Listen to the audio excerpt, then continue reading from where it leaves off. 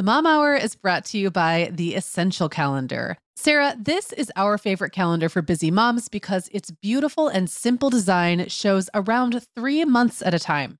Yeah, and with summer fast approaching, now is a great time to get the Essential Calendar and see what I've been raving about all these years. Get 10% off your order at theessentialcalendar.com/themomhour. That's 10% off at theessentialcalendar.com/themomhour. Hi, I'm Sarah. And I'm Megan. We're two moms with 8 kids between us, from little to grown. We're in different areas of the country and in different stages of life. But we both know that motherhood's a lot easier when real moms share tips and encouragement. And remind you that it's really all going to be okay. We're not experts. We're parents who've been there. We're not perfect. We're real. Welcome to the Mom Hour. Hey everyone, and welcome to episode 219 of the Mom Hour. I am Sarah Powers, here as always with Megan Francis. Hey Megan. Hey Sarah, how you doing? I'm great. Today we are talking about the fear of missing out, FOMO. I am familiar. You are familiar with the FOMO? Yes. Yeah. When we were planning this and talking about it, I already said the word FOMO so many times. I'm already tired of the word. Well, didn't we just do an episode where we talked about why everything has to have a cutesy word now? And now here we are yet again promoting a cutesy word, but whatever. With an acronym. I mean, it is a real thing, and it really does affect motherhood and parenting. And so this is a great topic to discuss today. We are doing this as a fun collaboration with our friends over at the Coffee and Crumbs podcast. So our listeners, if you are not familiar with Coffee and Crumbs, you should definitely go check them out. They are also discussing motherhood and FOMO today. Their episodes drop on Tuesdays, just like ours. So go look for Coffee and Crumbs. The hosts are Ashley, April, and Indiana, and you will just love them. And they'll have very different things to say about motherhood and FOMO. So we didn't coordinate what to say. We just kind of chose the same prompt to inspire this episode. So yeah, it's kind of fun. Yeah. And if you're coming over from Coffee and Crumbs, welcome. I hope that you guys who are new listeners enjoy us. I think that we have a nice complementary relationship with them because we talk about the same kinds of things, but from a different angle. So yeah. And our kids are a little bit older. We're in different areas of the country and all of that. Yeah. So we should probably introduce ourselves real quick in case anybody's brand new. Tell everybody how many kids you have and stuff. Okay. So I'm Megan. And stuff. I'm Megan. I live in Southwestern Michigan. I have 5 kids. They are ages 10 through 21. So I've been in the trenches a long, long time. And now I'm in a very different kind of life than many of you with little kids. And my 4 older ones are boys and my youngest is my only girl. So that's fun too. That is very fun. So I am Sarah. I live in Southern California in Orange County. I'm mostly a California person, although I did long stints in Chicago and also Arizona, where I had my 3 babies. They are now 11, 9, and 6.5. So I am still in the middle years, the elementary school years. I think you're in the gravy years. Yeah, that's what I keep hearing. It's really good. It's only worse from here. One fun fact about me is all 3 of my kids go to the same school on the same schedule and will be that way for a total of 4 years. I feel like that's like some kind of accomplishment. And a lot of you out there are probably looking ahead to those days. Yeah. And it's funny. I actually don't think I ever had that long because I had so many kids that by the time the littlest was in kindy, the oldest was already in middle school. So I'm not sure I ever had all my kids in one school. In fact, I know I didn't. Yeah, that would be hard to accomplish with 5. But even if 3 of your 5 were. Yes. So yes. Now they're in 3 different schools. Yeah. Well, Megan, the end of the school year and kickoff to summer is a busy time of the year for families, but we can all eat stress-free and hit our wellness goals with ready-to-eat meals from our sponsor, Factor. Factor's delicious meals are never frozen and can be ready to eat in just 2 minutes. You can pick from a weekly menu of 35 options, including popular choices like Calorie Smart, Protein Plus, and Keto. Plus, they have more than 60 add-ons like breakfast, lunch, snacks, and beverages to keep you fueled all day long. So our team was comparing notes recently on our favorite Factor meals, and Katie loved the herb-crusted chicken with mashed cauliflower and toasted almond green beans. I loved that one too. And get this, so did her little boy, Charlie. She heated it up for lunch one day, and Charlie, who's 3, ate almost all of the green beans. I mean, that's quite an endorsement, right? I was going to say, what a parenting win. And I get it, Charlie. Those green beans are crazy good. And if you really want to treat yourself, they even have meals with filet mignon, shrimp, truffle butter, broccolini, and asparagus. Listeners, head to factormeals.com/momhour50 and use code momhour50 to get 50% off your first box plus 20% off your next box. That's code momhour50 at factormeals.com/momhour50 to get 50% off your first box plus 20% off your next box while your subscription is active. We are welcoming back Vionic as a sponsor today. And Sarah, I will be honest, I was sorting through my warmer weather wardrobe the other day, and it could seriously use a refresh. But you know what's good to go? My shoes. I've got a great selection to choose from thanks to the Vionic Vitals collection. And lately, the pair I keep putting on again and again is the Uptown Loafer. I have two pairs, one in sand suede and the other in camel leather. But please don't make me pick a favorite. Oh, I won't. I'll let you keep both. That's so funny, Megan, because I was a little jealous of your Uptown loafers. I was the last one on our team to get a pair, but I just did. I also got mine in the sand suede, and I think I've worn them like 4 times this week. They really finish off a cute spring outfit. The Vionic Vitals collection has the best essential styles for everyday wear to get you ready for spring. And no matter what shoes you choose, you'll be on the go in comfort because every single pair of Vionic shoes delivers their trademark VioMotion technology for a difference you can feel. Vionic sandals, sneakers, and flats all offer incredible support, stability, and cushioning, and every pair comes with a 30-day risk-free trial, so it's easy to try them out. Use code TheMomHour15 at checkout for 15% off your entire order at VionicShoes.com when you log into your account. That's a one-time use only. Vionic Shoes. Wearable well-being for your feet.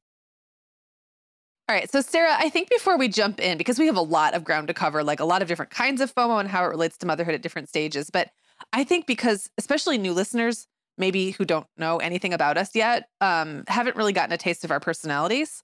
And so I think it would be really helpful to talk about what inspires FOMO for each of us, which I think is probably very different. Okay, so for me, I'm kind of like, I guess if you had to sum me up, people would probably say of the two, I'm the free spirit. That's not always the case, but like that tends to be like I'm the type B or the type A. That's the, the assumption we kind of go with. So for me, like FOMO is kind of comes from this general fear of having to shut any doors or not getting to experience like everything. So like at the end of my life, I think it's not regret exactly, but I have this like almost nostalgia for a life I never had. It's like a weird thing that, so I want to experience more than is physically possible for me to experience in one life. That's part of it. But then on the flip side, there's also this like scarcity thing that I have where like, if an opportunity is presented to me and I don't do that thing, I'm not 100% sure there'll be another. Like I can't see around the next corner to know that there's something else, which is silly because there always is something else. Right. And I know that, but like my gut instinct sometimes is to just take the thing in front of me and make the best of it, because if I don't, that might be it. Right. This might be as good as it ever gets. Right, exactly. I think the perfect illustration of this for you, because I know you so well, is how you are with good weather. And so you just have to tell people how you are.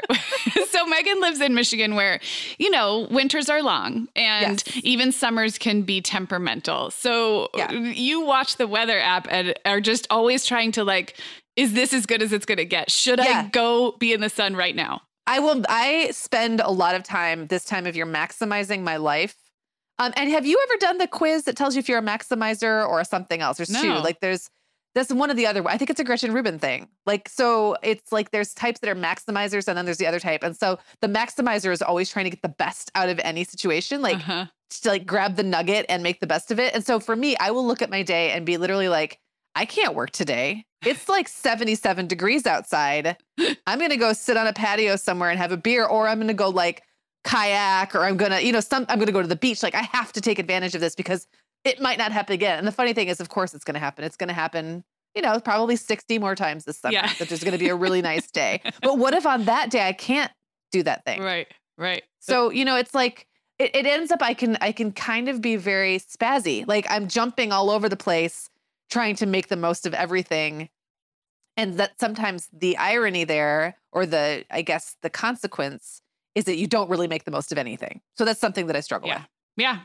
Okay. Well, I am exactly the opposite in many of these ways. I would have first said that I am not someone who experiences FOMO in the traditional sense, because you think of social occasions and not wanting to miss out on fun and, wanting to keep all your options open. And I am sort of the opposite. I actually am quite good at saying no to things. I'm not saying that is a good thing because I think I can be very self-limiting. I like to know what is going to happen. I like to be able to predict outcomes and control things. And so anybody who relates to that knows you sort of, you put bumpers around your life and your schedule to minimize the chance that something's going to go wrong or you're going to feel out of control. And so I think what's interesting about FOMO is you do end up missing out, and you end up missing out because you have placed these careful boundaries around yourself. So I don't know if it's less of a fear of missing out and more of a risk of missing out, to be honest, that I have to then think about, okay, like where can I push myself to actually have a wider breadth of experience? So very different. Yeah. And I also want to just quickly talk about the whole, we have it's a very much a buzzword or a trend culturally right now to talk about saying no to things because you're not obligated to do them. And there is a personality type, and I'm one of them. We're not saying yes to things because we feel obligated. I very rarely do things because I truly feel obligated.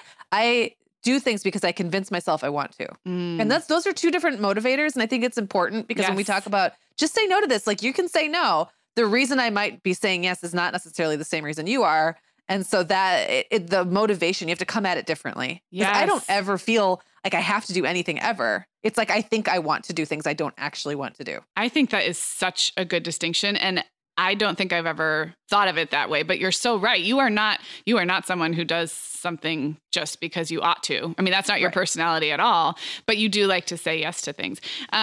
The other I think piece that fits in with my personality type, and maybe people can relate, is I think there's sort of a FOMO inherent in perfectionism. So I am someone who thrives on doing things really, really well. And so the fear of missing out is on missing out on, doing it perfectly. Yeah. It's like, no, I see that. Do you see what I'm saying? So I might say no to something or say yes to something based on whether I think I can do it really well. And the fear then is not doing it well or putting myself, at risk of messing up or screwing up. And so, yeah, I think it's all related.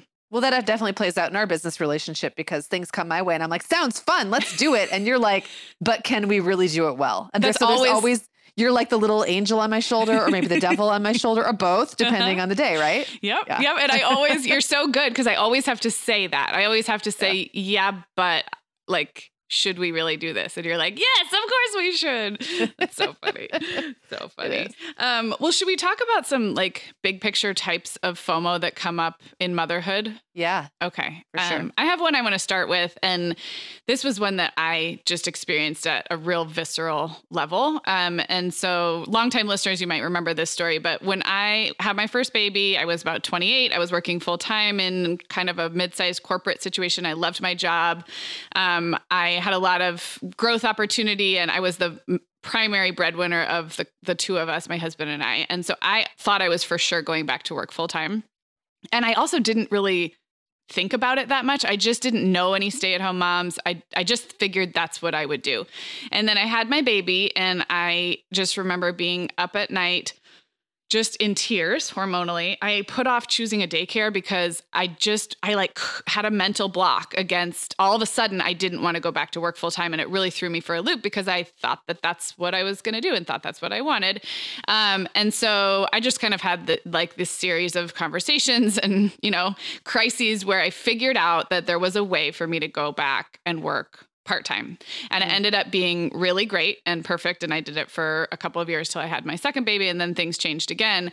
But I think this either or thinking about whether and how much to work, especially in new motherhood, whether you have a choice to or not. And a lot of people may not have a choice, but there is so much fear of missing out on both sides, right? And even if, like you said, you're saying yes to the thing you really want to do, there can still be FOMO. You can choose to be staying home full time because that is absolutely what you feel you want to be doing. And you can still have FOMO for that work life that you are transitioning out of or that you miss or that you're wondering if you'll ever get back. And then the flip side, if you are working full time out of choice or out of necessity, there's crazy FOMO about what you might be missing at home. So like, I don't know if there's a more fraught one. I don't know how that played out for you. It never, and the thing is, it's crazy. It doesn't ever really go away. So I've kind of gone in and out, and I think this is so true for most of us. Like it's painted as the static choice, but it's hardly ever like that, right? Like most of us move in and out of the paid workforce as we add to our family in various ways. So for me, like I started off, I was a very young mom. So I think I stayed home for like the first 6 months because literally it would have cost me more to work than, to like pay for daycare and stuff.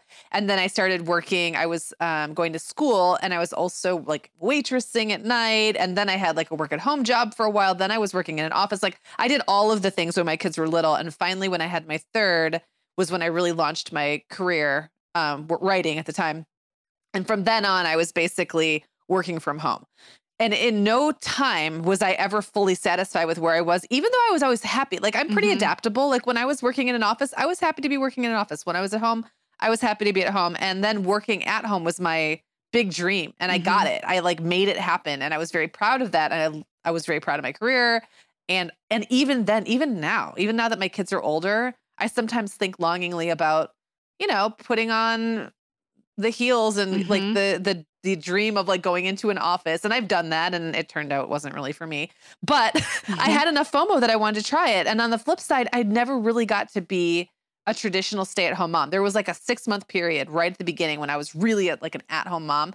Otherwise, I've always cobbled together something else. Like I've always been an at-home mom who also does X.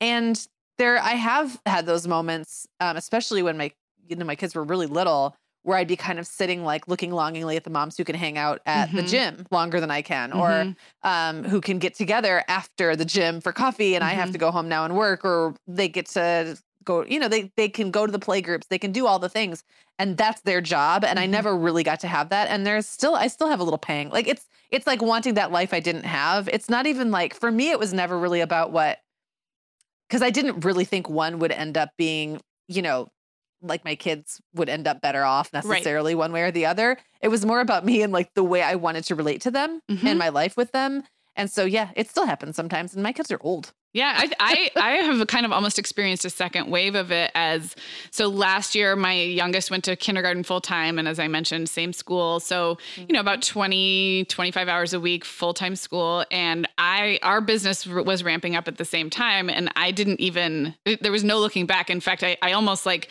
preloaded up on work the year before that, so that by the time they were all in school full time, I was like, thank goodness, because I've been working 30 hours a week already. And I never had that time to be like, oh, what would I be doing if I were more stay-at-home mom? Like, would I be in the classroom more? Would I? And again, like you and I know, I'm very happy with my work situation right now, but there's always that other side. So that brings me to another kind of FOMO that you brought up that I find so interesting, and I want you to describe it. But I'm calling it motherhood identity FOMO, and it's less about working, staying home, but more about the type of mom you might have envisioned yourself to be, and kind of having to say no or say goodbye or opt out of that vision. Can you describe it?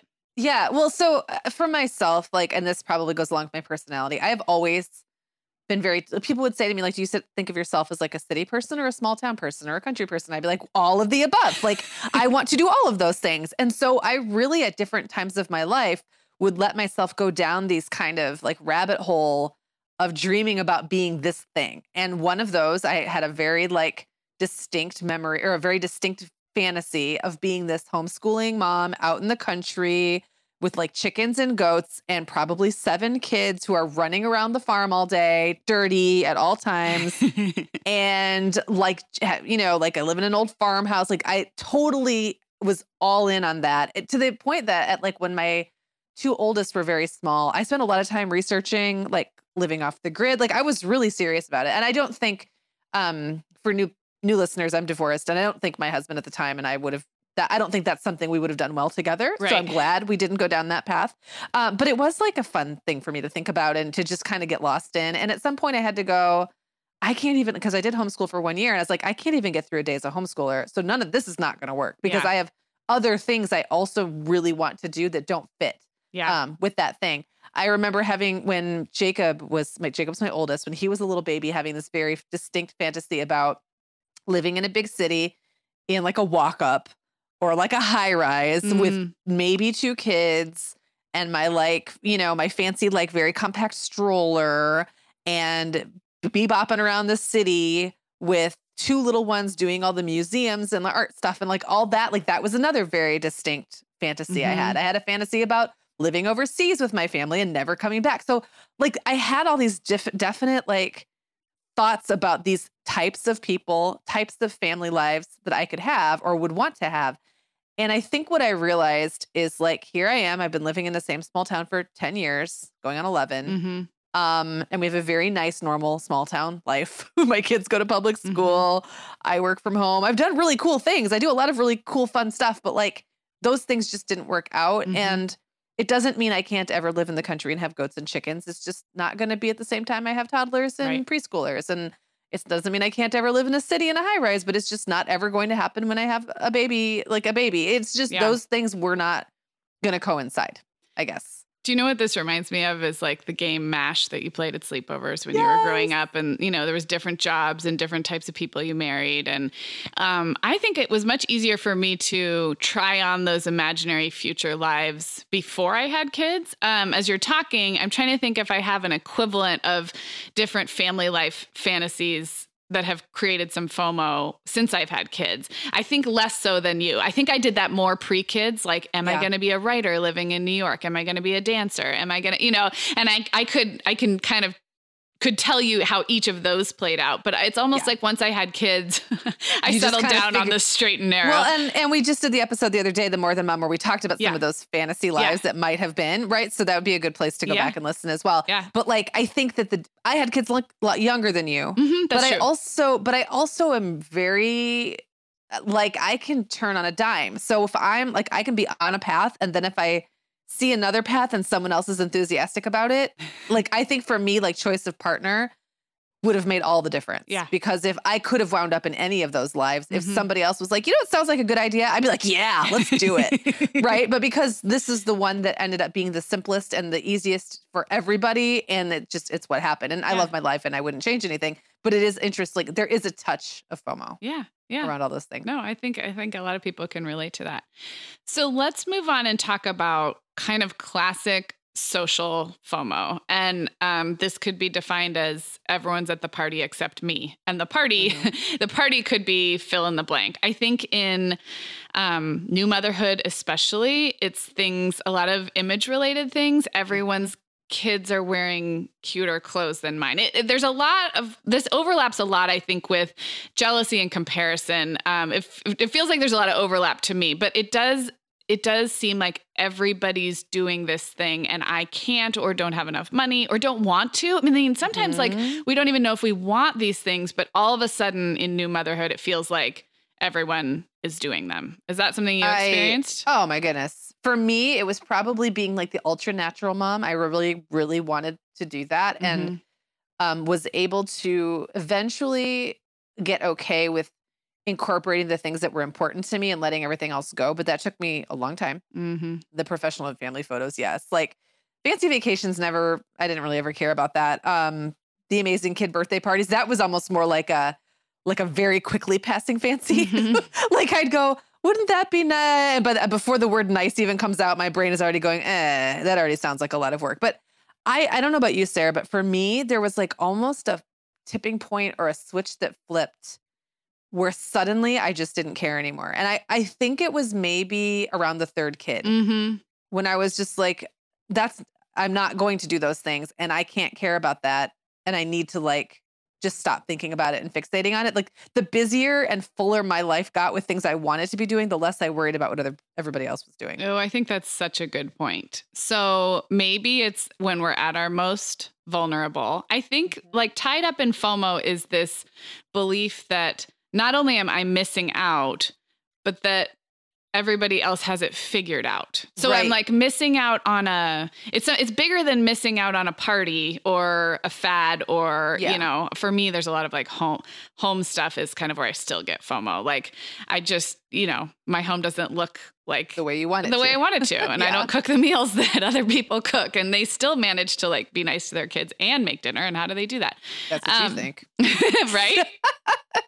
But I think it's the fear of missing out, not just on that experience, but on the experience of having it figured out. And of course, what we know now is that they don't really have it figured out. No, So, right. And that very much plays into your personality, which is the having it figured out part. right. Yeah. Well, Yeah. like there must be an answer and I must be missing it. And that really that's where my FOMO really comes from, is like, there's something out there that I don't know how to do yet. And I must know. So do you ever get social? Now you're much more extroverted. For new listeners here, again, we're kind of playing to our opposites. We actually have a lot in common too, but we're playing up the opposites today. Megan's definitely an extrovert, a fun lover. You're very social. Does social FOMO come up for you now in the form of like, forget kids and motherhood for a second, but just you see that people are out or the weather's good and you wonder what's going on? And like, how does that feel to you now? I'm thinking about this. You would think so, but no. Okay. I think for me, I tend to make things happen when I want them to. So it plays out a little differently. I think I almost pre-FOMO. I believe there will. Okay, so here's an example. This week, I know we were going to get into later, like kind of where these behaviors, like the behaviors that can come up. But I'll just tackle this one right now. I'm in rehearsals for a show I'm directing, and I get out pretty late at night. And I'm amped. Like by the time I get out of these rehearsals, like they're dress rehearsals and they go late and I'm directing a bunch of teenagers. And when I get out, I am like, whoa. And I don't have my kids half the week. So I would come to a day when I knew that I was going to have like part of the evening used up, the part when all of my friends would be available, right? Because they all have kids and they don't stay up like till 11:30 on a Wednesday for most part. And I would start to get all anxious. Like I'm going to get out of rehearsal. I'm going to be super amped. And I'm not going to have anyone to hang out with because everyone's going to have gone to bed and I'm going to be lonely. So it's not like they're all off doing something without me. Yeah. It's almost like I'm pre-planning that I'm going to be lonely and bored and they're all going to be asleep. Right. Like there's nothing. I'm like the lack of the party is what's giving me FOMO. Yeah. I'm missing out on something that's not even happening. And so I would start kind of bending myself into all these pretzel shapes, trying to figure out what I can arrange to do at 11:30 on a Wednesday. So that I won't be. And the funny thing is, I just went to bed. Right. That is, and it the was simplest fine. Conclusion is often the best one. Right. I just went to bed. It was fine. Like I read a little bit. Yeah. But so for me, it was like the fear of missing out on something that doesn't exist. And how do I create it? Like, how do I make this thing that maybe I don't even need? Yeah. Yeah. Yeah. That's so it's a interesting. little different. I don't typically get like the everyone is doing X, Y, or Z without me because somehow my brain believes, even though I know it's not true, that if I really wanted that thing, I could get it. Yeah. Yeah. Well, and you are, I think that is your personality. You are often the center of the fun. So it would follow that if you wanted that kind of fun, you could go have it. So I think that's logical. But I just have to find the other people and they're all asleep. Dang it all. Well, you're still awake because you're on Pacific time. I know. But that's like, that's like your evening. Yeah. I feel like I've been very needy this week, like voxing you late at night and stuff. So I'm good at putting my phone away and I don't even know. Well, not surprisingly, I don't really experience social FOMO because you want to go to bed. Like to go to bed and stay home. Yeah. I'll just leave it at that. Before we take our break, I want to talk about it's kind of a big category, but I think a lot falls under it. And that is, I have a new acronym for you. Do you see it here in our outline? It's pretty great. This is the fear of... Yes. FUMCU or FUKMO? FUKMO. FOMO. It sounds like it should be inappropriate, but it's not. It's the fear of our kids missing out. And this is something I see a lot. My kids are elementary school age, so we're at the height of activities and academics being acquired rapidly, right? Like we could try soccer, we could try taekwondo, we could take piano. And I live in a pretty competitive parenting culture in Orange County. I love where I live. And I'm not even saying I'm not part of it. I'm sure I am somehow, but it's pretty amped up. And so I think this is something just to be aware of. I think every family responds differently. And I'm not saying that if you do put your kid in piano at age 3, that's a bad thing. That might be the great thing for your kid and your family. But I think it is a slippery slope of putting our kids in activities and academics out of the fear. It's not just the fear of them missing out. It's almost like the fear if you don't do it now at this young age, XYZ will happen. And that XYZ is like this we've done episodes about this, about kind of the pressure on young kids academically. The XYZ is like, wait, at what cost? Like we're trying to make sure that they can play competitive club soccer when they're 9. So we're making them do it when they're 4, but like, is that really what they want? Is that what we want? This is like a whole topic, but I just want to throw it out there because it really is FOMO. It's fear of our kids somehow missing out on or getting to the party late. Maybe it's not, maybe it's not missing, but it could also feel like missing out because there is this idea that if you don't get on it, that door has closed. And honestly, in some cases that's true. Like if these days, if your kid is not playing travel ball by the time they're 9, 10. Yep. Then they probably aren't going to play on a high school team. And it's too bad. It's unfortunate. Right.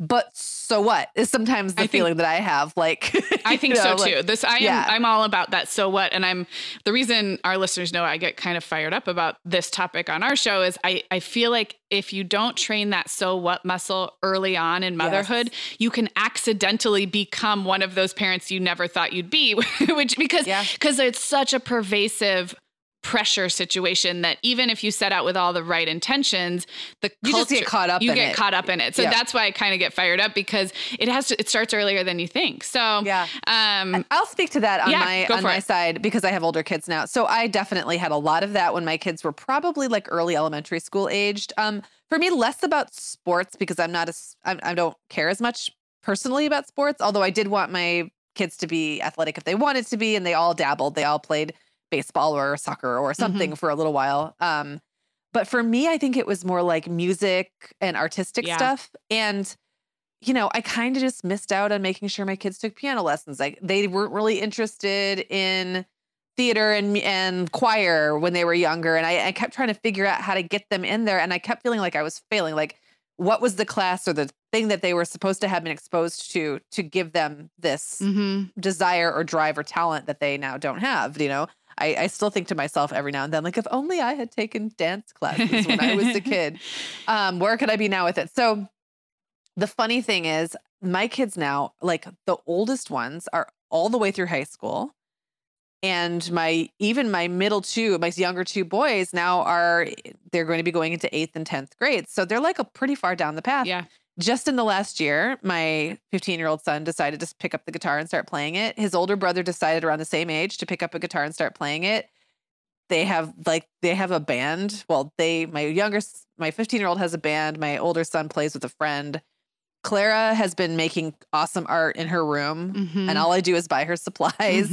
Owen took up like competitive yo-yoing. I guess my point is I didn't really do any of those things. Like those aren't things I made them do or even really expose them to beyond my own interest. And they just did it. The world offers kids a lot of options. And I do think eventually they'll gravitate toward the thing that's right for them. And if you support them, and that might mean buying an instrument or like that could mean a variety of things. But I just don't think we have to like feel like there's this window. Right. Because I missed the window. Yeah. Right. But my kids figured it out on their own. I love that. And I also love thinking about the flip side of any FOMO, but in particular, this kind of kid FOMO. The flip side, if we're putting them in these pressure situations out of the fear of missing out, what they're actually missing out on, and I could go on and on about what that is, but free time, sleep, relaxation, time at home, the ability to figure out what they want to do. Yes. Like being bored, like the list goes on and on. The missing out on that also has consequences. So if that helps to think about it that way. So anyway, again, that is a big topic and we've covered it before, but it occurred to me how closely tied it is to FOMO. And I got to use a new acronym called FOMO. But I think to me, FOMO sounds like something Marie Kondo would do. Yeah, it does. It does have a Kondo-like ring to it. We are welcoming back Ritual as a sponsor today. Megan, we both try to make healthy choices, but sometimes it's tricky to sort through fact and fiction when it comes to supplements and vitamins to figure out just what they're doing for us. That's why I'm glad Ritual keeps studying their products and sharing the results, especially as it relates to women, since women are the focus of all Ritual's products, including the Essential for Women 18 Plus multivitamin. And the results are super reassuring. Just as an example, Ritual conducted a university-led clinical trial for their Essential for Women 18 Plus multivitamin, and it was shown to increase vitamin D levels by 43% and omega-3 DHA levels by 41% in just 12 weeks. Ritual's Essential for Women 18 Plus multivitamin is made with high quality and traceable key nutrients in clean, bioavailable forms with 9 key nutrients in 2 capsules per day. Plus, they are leading the industry when it comes to sustainability. They use lower carbon packaging and prioritize sustainably sourced ingredients.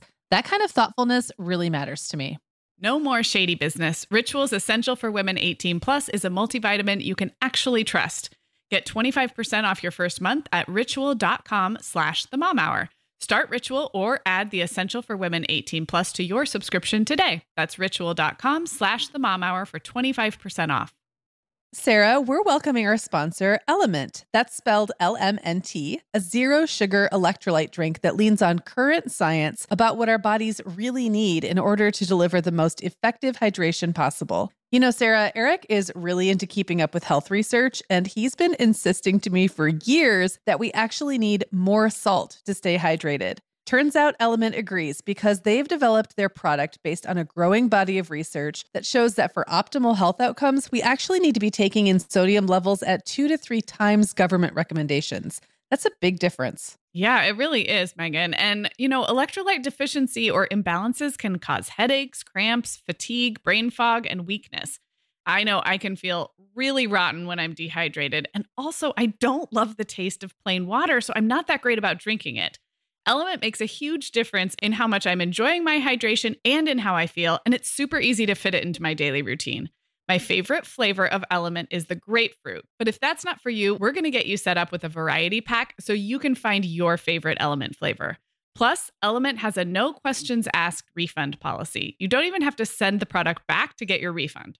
Yeah, you can receive a free Element sample pack containing 1 packet of 8 flavors. So you'll get 8 total packets free with any order when you purchase through our custom URL. That's drinkelement.com/momhour, DRINKLMNT/momhour.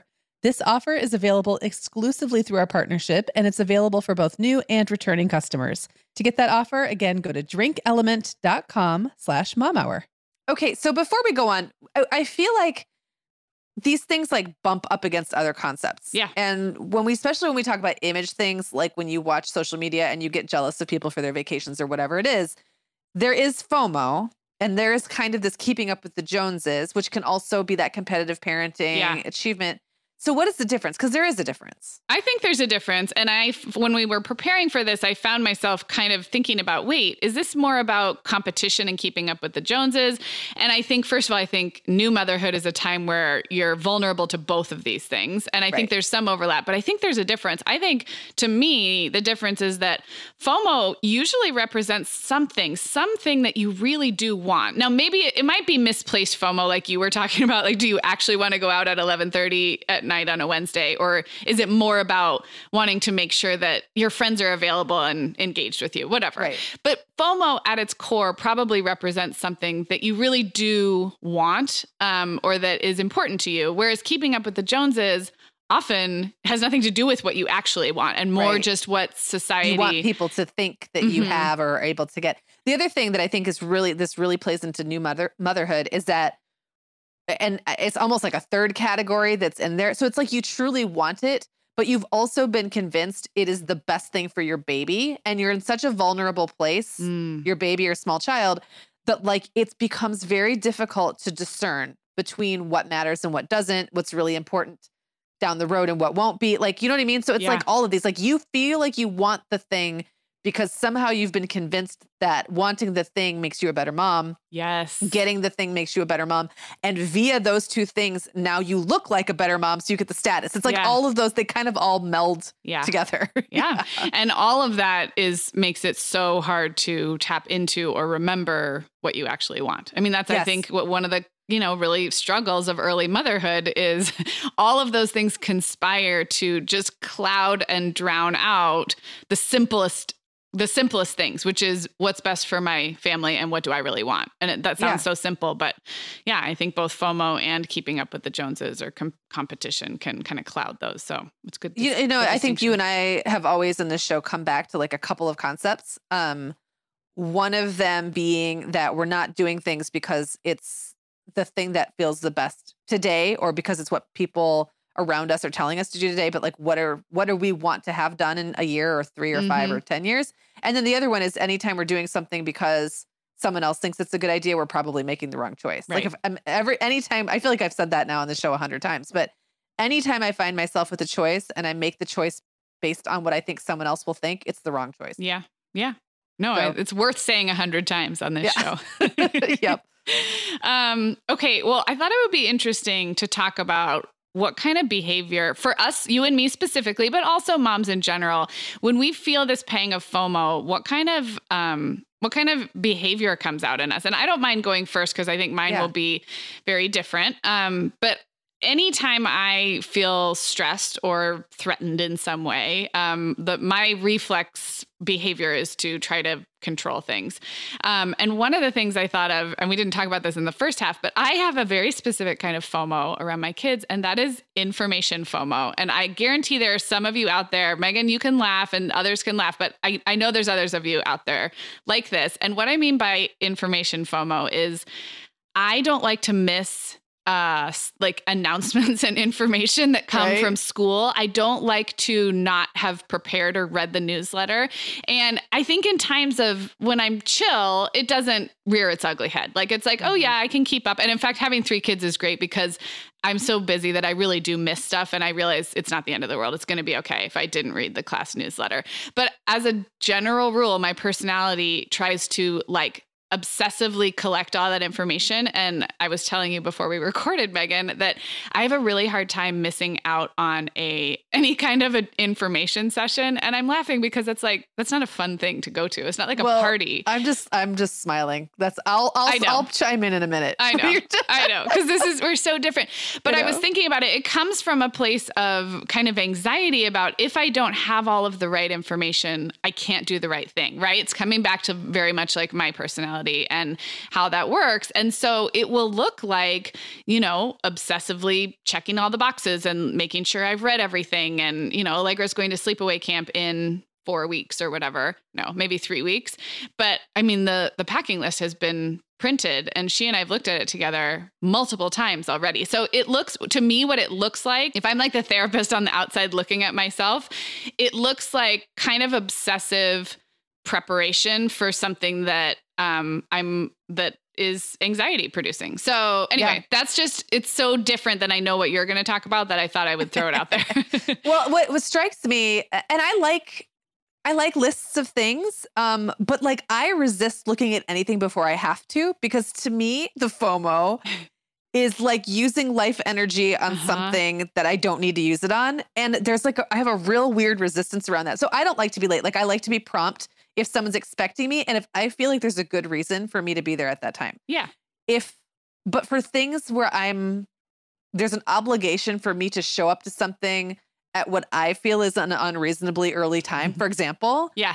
I will start to get anxious about what I could have been doing with that time better and will actively resist being on time. Like I will actively come up with other things to do during that time just to almost prove that I could use the time better. You don't want your time wasted. Like your FOMO is about somebody else taking that time that could have been better spent. Yes. Yeah, I totally get that. I mean, it's not how I am, but I totally get that. So that plays out very, very differently. And it could make you look obsessive or rigid, I guess. And it could make me look lackadaisical or inconsiderate. And I think it's just because we're both in our own heads about the way that we want to manage our time. And I think this is very much a motherhood thing because we have limited time. We have to make the most of it. And for you, making the most of your time is making sure you've crossed all the T's and dotted all the I's and done it right so you don't have to do it again. Right. And for me, making the most of my time is fitting everything in. Yeah. Yeah. No. Making all the pieces go together. Yeah. No, I think it kind of perfectly fits with our two personalities. Okay. Yeah. So a few more, I think, behaviors that FOMO can bring out in everybody. One, and we touched on this with the kids' activities, but even with little tiny kids, I think FOMO can make you or cause you to put your kids in situations that they don't feel great about. And that's it can be kind of a bummer. I'm thinking of like, if you have FOMO about having like making sure your holiday is perfect, for example, and we've all done this, you might look back and realize like you forced your kids into matching outfits, made them stay up way past their bedtime, and everyone turned out okay. I am not suggesting that you somehow scarred your kids for life, but as a pattern, if we get into this pattern of letting FOMO rule our decision making, it can mean that we're putting our kids in situations where they're overtired, they're cranky, they're not having fun. At what cost? Right. Right. So that's again, I'm not out to say anybody did the wrong thing by. We've all done it. Yeah, we've all done it. But that's a behavior it can bring out. Let's see. Do you have any? Oh, I have several that are kind of about me personally, but I think a lot of people will relate. So, we already talked. So experience FOMO, which for me is the kind of FOMO where I just want to do all the things, can make me say yes to things that because I want to, but then to feel like I'm not doing them well, to feel like I've taken on now so much that the really important things to me, like it's kind of the urgent versus the important. I take on the thing that's right in front of me. That's finite that I think, oh, I could do this because I can, like, I can juggle a lot of balls. But then there's like the important underlying things that I somehow am not getting to. Then those things never go away. That's one thing because I'm such like a project-based person, like I'm a person who like the thing in front of me is what I'm really good at doing. But the maintenance stuff sometimes slips. So I'm really good at knocking something out because I have to. But then there's a lot of things that I don't maybe necessarily have to do that I should be doing, right? That like are really important things. And they tend to get short shrift. So that's one. Yeah. Social FOMO, I talked a little bit about this earlier, but like sometimes it leads to me putting what I perceive as other people's social needs, which often are just my social needs in disguise. Anyone an Enneagram person out there? We did a whole episode about it, but I'm a 2. And I sometimes project my need for social, interaction, validation, feedback, validation as someone else needing it, and then go out of my way to deliver on that need when it's really just my own want. It's a weird circular pattern I get myself into, but I really have a very strong need for solitude and quiet too. And I don't always, honor that need. And then I guess the third would be identity FOMO. When I'm wishing that I was the, homeschooling mom in the country, skipping around with my chickens and goats, I can fail to look around at what I do have and really be happy and satisfied with it. And I think that's something probably everybody can relate to. I think everyone can relate to. And like we said, it can kind of cloud like the fact that you actually have what you mostly wanted right in front of you. Right. Exactly. I was just going to throw it out there that FOMO can make you spend money and time on things that you don't necessarily want or need. And I mean, everything from the Target trips that are relatively superficial, but also, like bigger things too. And that goes back to the keeping up with the Joneses, but it can definitely affect our behavior patterns around how we spend time and money. And then I'm glad you touched on that kind of not appreciating what you have, because the other one I made a note of was FOMO can really like take you right out of the present moment. And I know that's a catchphrase that we hear all the time.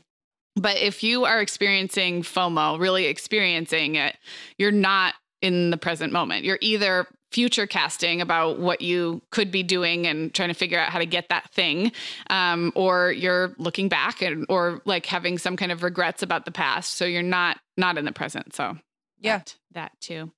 Those are all bad things. I know. FOMO makes us bad. Darn it all, FOMO. Well, then let's shift gears a little bit and talk about some healthy ways to cope with FOMO. So does anything come to mind that has worked well for you? I feel like you seem like you've thought about this. Yes, I do. I think about it a lot, actually. For me, look, whenever I find myself in a pattern, because I'm so action oriented, I'm not the kind of person who is paralyzed by things like FOMO.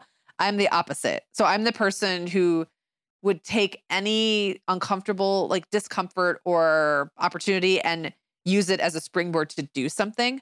So I'm better when I don't sometimes do things. Sometimes the better choice for me is just to notice it and like go, why do I want to do this? Do I want to do this thing? Is this actually something I need? Is this something that that actually is this, shiny penny in front of me or this like flashy thing that I'm going for? Is that the thing that's going to support the life I want? Or is this boring thing, this call that I have to make, actually the thing that I won't actually see any results from? Like ever, maybe. Like I have to make this call. It's super boring. This is like a detail of my life I don't want to deal with. I'm going to make this call and I'm not going to feel any rush. There's not going to be a dopamine hit. It's not going to do anything for me except create more of a foundation for the life that I want. And I just have to trust that that's happening, even though I don't see it. It's like this weird. So it's just, for me, it's talking to myself like constantly. Yeah. And just going like, why am I doing this? Right. Why am I making this choice? Why am I saying yes to this thing? And I've gotten way, way better at it with age, but it takes time. No, I think that's so good. I was going to say finding ways to recognize and appreciate the things in front of you. I know we've all heard that a gratitude journal or some kind of gratitude practice is healthy. And I think there's even science behind it. So whatever that looks like for you, I think it can be as simple as writing stuff down every day or just noticing the things around you that not only are great, but are exactly what you wished for. When you were having FOMO 10 years ago because you wanted a house full of kids and this like wonderful chaotic life of driving kids around and play dates. And that was like, you had the FOMO for the thing that you have now. And now you have it. Yes. And now you have it. So I don't have a specific gratitude practice that I can recommend. And it's probably something, that I think we all benefit from it. But I think whatever you need to do to notice and appreciate the things that you currently have. And then the other side of that is, and I do this self-talk quite a bit, whatever you think somebody else has, they are having hardcore FOMO about something. And it might even be something that you have, right? Like the person, it's so cliche, but the mom who seems like she has it all together is for sure struggling. There's no way she's not struggling with something. You may or may not know what it is. She may be covering it up via social media, or you just aren't aware of it. But whatever, when we're having that, especially the social media induced FOMO of the pretty house and the nice vacations and all of that, we have to remember that we are not seeing the whole story and that person is well acquainted with the feeling of FOMO. They absolutely are. I want to back up really quick and talk about the gratitude thing again, because I know that Sarah and I both resist sometimes things that feel trendy. We don't like to jump on board. And then the gratitude thing. So I have definitely, I journal, and that's how I work through a lot of these things, but I don't like sit down and go every day, today I'm grateful for. So if you're also resistant to that, one thing that has been helpful for me is to like literally go back in time and say, what would 25-year-old Megan have wanted from her life? And then to look at like, where was I then and where am I now? And could I even have imagined that this is what I would have accomplished by then? Like, no, I would actually be blown away. So that it's like, that really helps because you also see how satisfaction is such a moving target. Yes. And you get something and then you are already over it and you want the next thing. That's so human.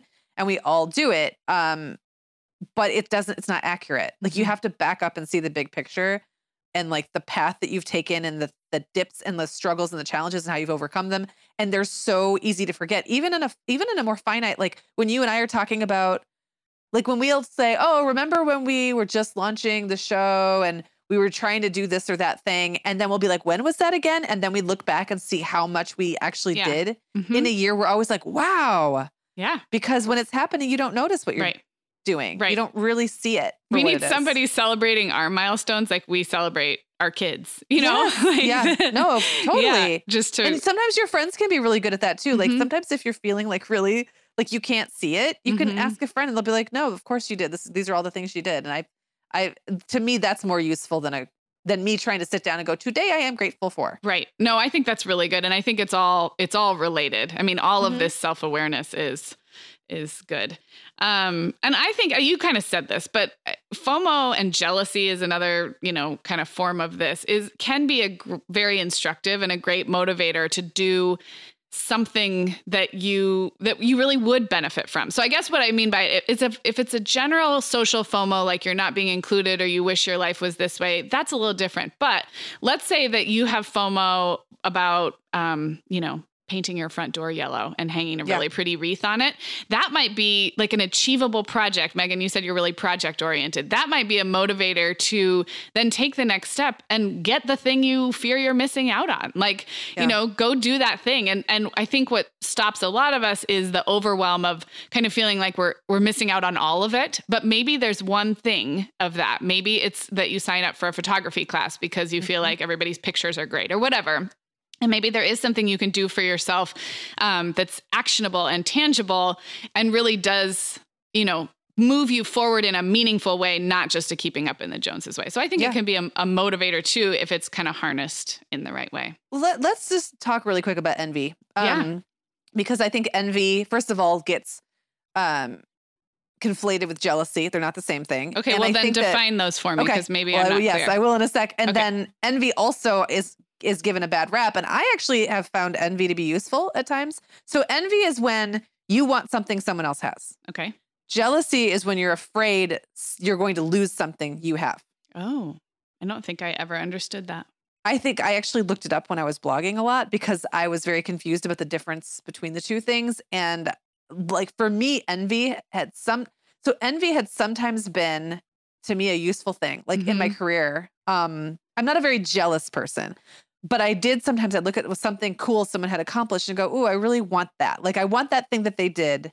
They were able to write this amazing book and I want to feel that feeling." Right. So I would envy that thing and then it would motivate me to kind of try to figure out how I could also have that thing. It really wasn't a negative emotion because I could also be very happy for them at the same time. So that's such a good clarification. So jealousy would be like someone has taken or might take what you have. So you might be jealous in a relationship of someone who's closer to your bestie than you are. That would be jealousy because you're threatened. You're threatened. But I think sometimes when we look at what other people have, this is where it gets a little confusing, but I'm going to do my best to muddle through. I think sometimes our brains take what is actually envy and turn it into jealousy because we perceive that if that person has it, I can't. So like if you tomorrow, redecorated your living room, right? And I loved it. I might be a little envious and think, oh man, that I would love to have a living room that was so beautiful. Good for Sarah. Or my brain, my lizard brain, my reptilian brain could go a step further. And sometimes it's imperceptible. Like we don't even know we're doing it, but it's like, because Sarah has that, I can't. Yeah. Because she has something I don't have that allowed her to get that. Like I've now taken this thing that I want, and because you have it, I've made it as something that I can't have. It's just this weird thing that it's like a trick that our brains do.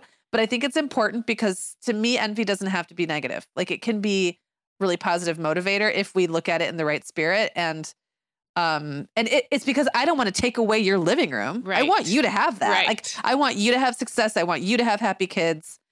So I want you to have all those good things. But if I start feeling like if you have them for some reason now I can't have them, then I don't really want you to have them, do I? Yes. Because I want them for me. Okay, my mind is blown because I really didn't ever know or understand or even think about the difference. Yeah. So I just think it's useful sometimes if you look at what someone else has and the feeling is more negative than good for them, like why? Yeah. Just ask yourself why. I love that. I can't solve it. But it's a good question to ask, though. Well, I have one more question that I think would be great to end on, and maybe we can just both answer briefly. But do you have any kids in your 5 who experience FOMO at a higher degree than others, or have there been times when you've had to parent a kid experiencing FOMO and just look it straight in the eye from the other side as a mom? Oh yeah, like. Sure. They all have very different kinds of FOMO. I would say just to throw the 3 younger ones out under the bus here. Yeah. Clara has like she has kind of what other people are doing FOMO. Okay. So she really, and because she's the youngest, I think that's a very typical thing. She sees her older siblings doing cool things and she wants to be like, hers is more experiential. She wants to be experiencing those things, excelling at those things. She like has a couple YouTubers that she's really into and she wants to like already have had like a YouTube career and she's 10 years old and I don't want her to even like have an account, So that's one. Owen, I think, is more possession. Yeah. He really wants what other people have. He wants a lifestyle. He is the one who will come to me like the minute he has money in his hand and go, so there's this thing that I've been looking at and now I have $20 and can I buy it? Like he already knows, like in his mind, he already has it all figured out. And then for Will, it's social.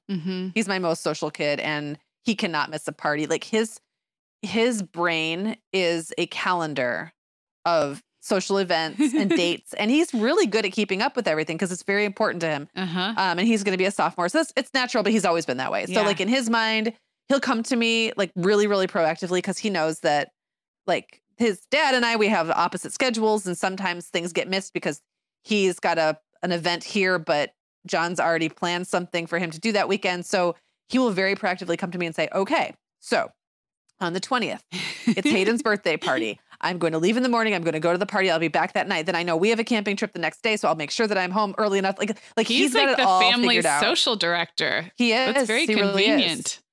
Really is. Well, it's convenient. It's convenient for him. Yeah. he really only manages his own calendar, right? But it is useful because he's the busiest and he manages it. I don't really have to do much but drive him. Yeah.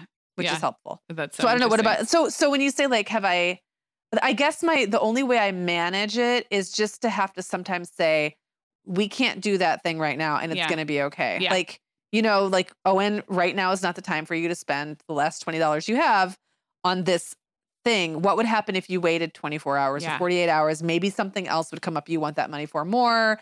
And then with Clara, it's like right now it's a lot of saying no to Clara and I hate it, but she can't do it all. Welcome to motherhood. Exactly. Exactly. What about your kids? Well, I mean, the one who comes most top of mind is Violet. She's the youngest and her FOMO is just the classic FOMO. We've talked on the show about she really has a very hard time playing by herself or being by herself when in fact she has a great imagination. And I think if she could settle into it, I've given her lots of opportunities to learn to play on her own. But to her, if there is fun to be had elsewhere with her older siblings, she must be in the middle of it. And it causes a lot of, sibling strife and it causes her to, we've talked about this, to almost like have hurt feelings before anybody has even hurt her feelings. And then have such a classic younger. Yeah, exactly. Thing, yeah. And so that's like FOMO in all capital letters, like tattooed on her forehead. So I had to think about what it looks like in the other two. Reed is my very kind of inflexible, like more like me type of personality. And so for him, what would feel like FOMO would be when plans change or things don't go what he's expecting. So he's always, you can see it in his face. He has a fear of missing out on the thing that he's expecting. So changing plans or having to stay flexible is really hard for him. And he's 9. He's gotten a lot better and we've worked on it, but it's almost like an anticipatory FOMO. That's what I was going to say. Yeah. So he thinks it's going to go awry even before anything has gone awry. Yeah. Or if there's one little hint, we're running late, so we might not get to do that thing. His mind is in full panic. So that's like a different thing that we've worked through. And Allegra, gosh, I'm trying to think of the way she experiences FOMO. It's going to start happening because she's going into middle school. Social dynamics are changing. She does not like to be late or to miss things that would be fun. I mean, that's kind of classic FOMO with her friends, but I think I'll have to get back to you on that one. Yeah. Well, and it's sometimes like with the older two, I really wasn't coming up with anything. So it might just be, they're just normal. Yeah. Yeah. She's pretty even keel. Just normal. No kids. Like the rest of us. No kids are normal. That's true. Okay. Well, we are going to wrap up, but just another welcome to our new listeners who came over from Coffee and Crumbs. We're so glad you popped over. Hopefully you will stick around, subscribe to our show. In the show notes, which are at themomhour.com. And this is episode 219.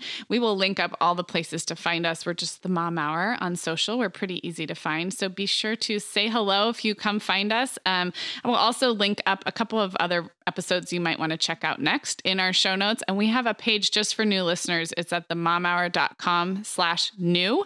And we always round up our favorite episodes kind of by age and stage on that page. So if you're looking for more, our archives are a bit daunting. We're like over the, 300 with all of our bonuses and stuff. So and then longtime listeners, we're glad you're here too. And thanks for sticking around. Megan, this was really fun. This was really fun. We'll talk to you guys soon. All right, everyone. Thanks so much for listening. And if you haven't already, head over to coffeeandcrumbs.net/podcast. There you'll find all the episodes of the Coffee and Crumbs podcast, including the one on motherhood and FOMO, which is available today. You can also check out Coffee and Crumbs wherever you're listening to this podcast, and be sure to subscribe to their show. Check them out if you haven't already. And Coffee and Crumbs is also on Instagram at Coffee and Crumbs. We had so much fun collaborating with Indiana, Ashley, and April on this little pairing of podcasts. Let us know what you think. Shoot us an email and definitely go check out their show as well. Thanks, everybody. Guess what, Megan? Over 10,000 teens are already using our sponsor, Erica, to help them unplug. That is amazing. Erica, that's Erica with a K, is the social media health app for teens that gives them the tools to unplug whenever they need to for improved health, study focus, sleep, and daily balance. It's so cool how this works to hide distracting apps from your phone at the touch of a button, keeping them out of sight and out of mind without deleting your data. Yeah, teens really get that social media comes with risks, including addiction, and Erica helps them build healthy habits and self-regulation that will benefit them their whole lives. Tell your teens about Erica and save 20% on the Erica family plan with promo code TheMomHour. Go to erica.app and search for plans. That's Erica with a K, ERIKA.app, and use code TheMomHour to save 20%. Sarah, I started a Substack last spring, just kind of as an experiment, and it turns out I love it. I'm treating it kind of like an old school blog, writing about things that are happening in my life. Megan, I've loved following your stuff on Substack, and I actually just really like Substack in general. We've both been a lot less active on Instagram lately, and I'm finding that Substack scratches that itch to connect and create without all the busyness of a typical social media feed. So I would love it if Mom Hour listeners wanted to look me up there. I'm at meganfrancis.substack.com, and that's Megan with 2 A's, MEAGAN Francis.substack.com.